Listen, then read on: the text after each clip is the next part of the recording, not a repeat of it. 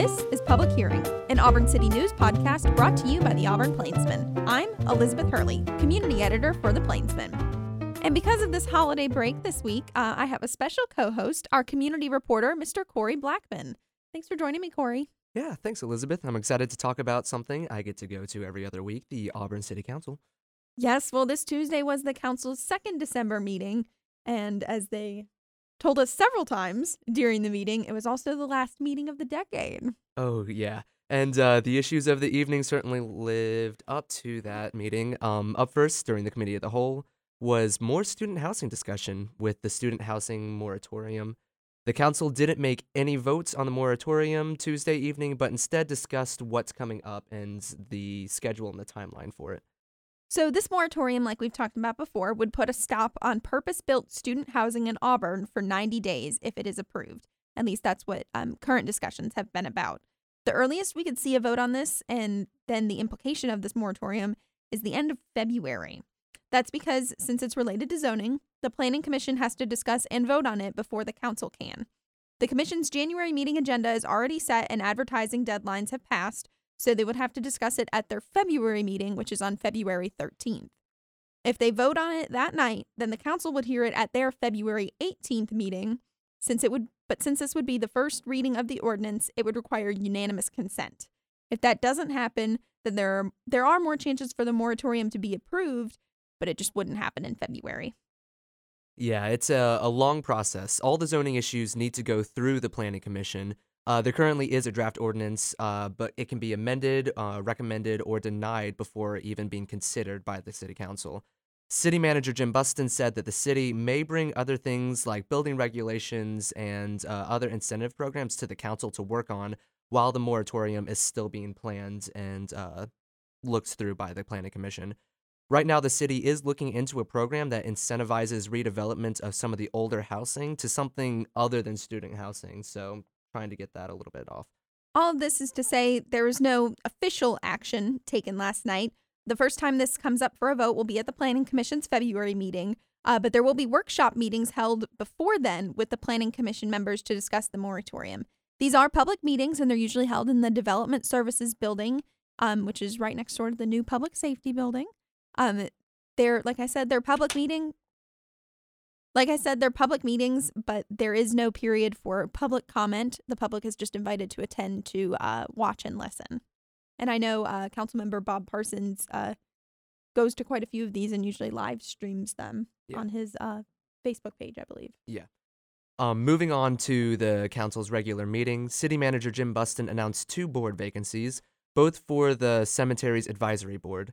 To apply for those positions, visit the city's website under Boards and Commissions for the application. And as we've discussed before, council members are able to remove items from the consent agenda to discuss them individually. At Tuesday night's meeting, Ward 2 councilmember Kelly Griswold removed the contract with ETC Institute for the city's biennial citizen survey, and Ward 1 councilmember Connie Fitch-Taylor removed the contract with W.W. Compton Contractor for the Boykin Community Center renovations. Ward 6 councilmember Bob Parsons removed the item discussing traffic calming devices as well.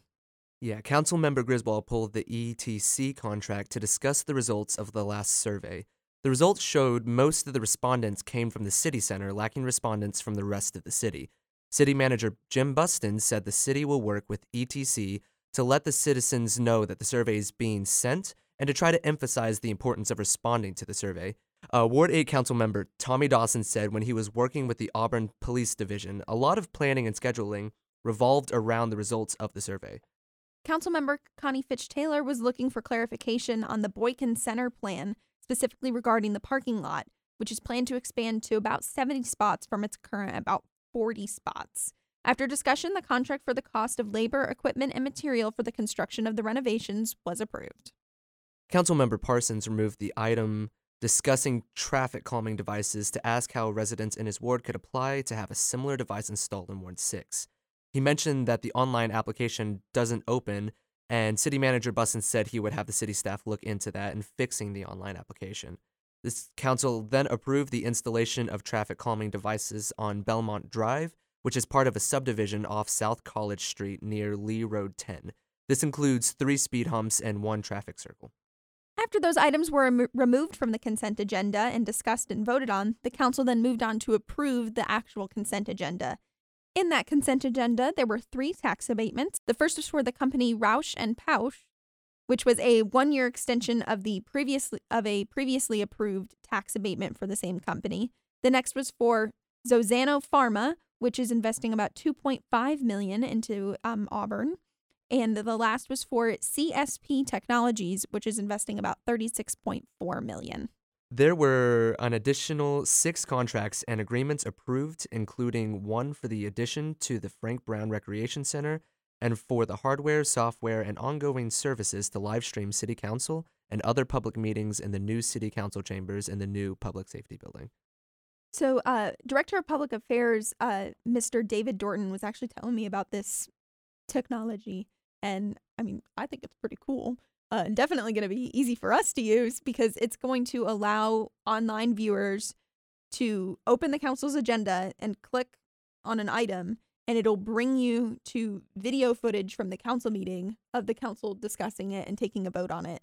So, like, if it had existed for this meeting, which it didn't, but if it did, you could have clicked on one of the tax abatements, like the one for Zozano Pharma, clicked on it, and you would have seen the council discussing the consent agenda. Or if you had clicked on one for the Boykin Center contract approval for the construction costs, you could have clicked on it, and it would have showed you the council talking about it.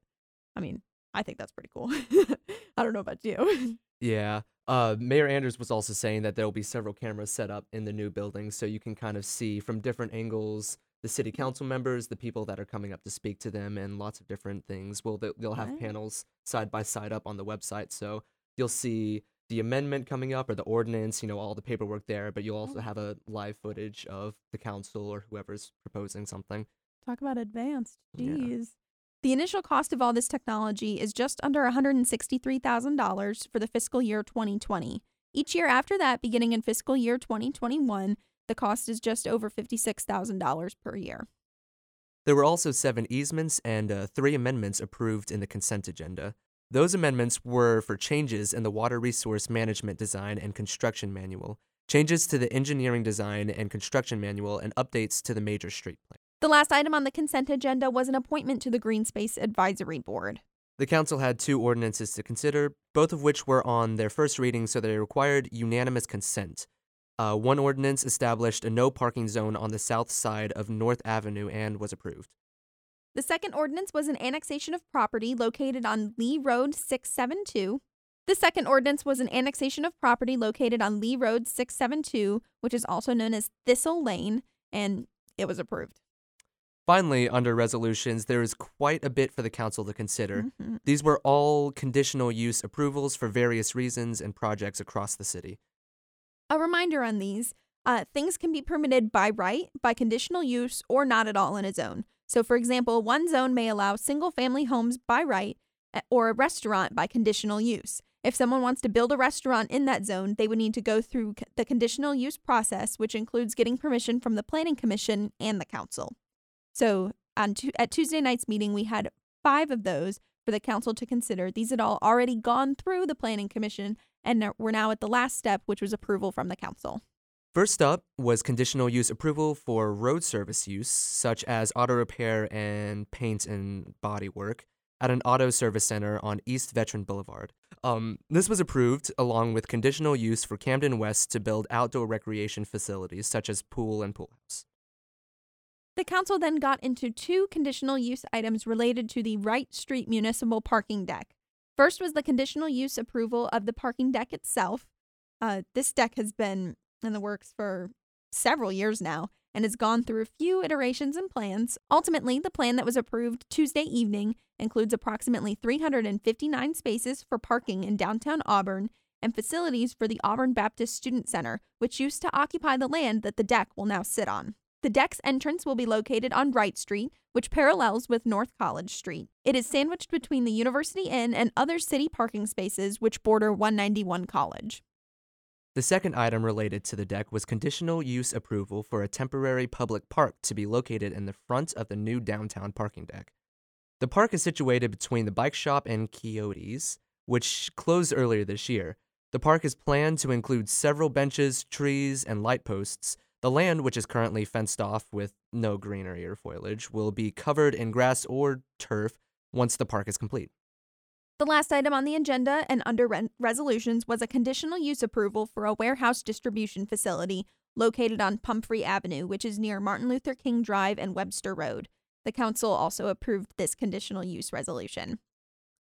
Well, I think that about does it for us today. I know it was certainly an active meeting for the council's last meeting of the decade. Yeah, they tackled a lot of things at this meeting, and we should see several meetings in the new year handling a lot of big ticket items like student housing, moratoriums, and short-term rentals. Well, thank you for joining me today, Corey, to break down the last city council meeting of the decade. Oh yeah, definitely. I had fun. Thanks for having me. And I'm sure they made a lot of jokes last night about the... Oh yeah, there's a fair amount of that. There's, see you next decade. Yeah. Well, it's always fun. I mean, you can only make them once a decade. Okay, we're going to sign off on that. Aw, man. All right. Well, thanks for joining us, Corey. We'd like to thank Weagle and Grayson Moyer for allowing us to borrow their studio. You can find our podcast and other Plainsman podcasts on Spotify and Apple Podcasts. I'm Elizabeth Hurley. Thanks for listening, and be sure to subscribe to the Auburn Plainsman's network of podcasts. Join us next week for the next episode of Public Hearing.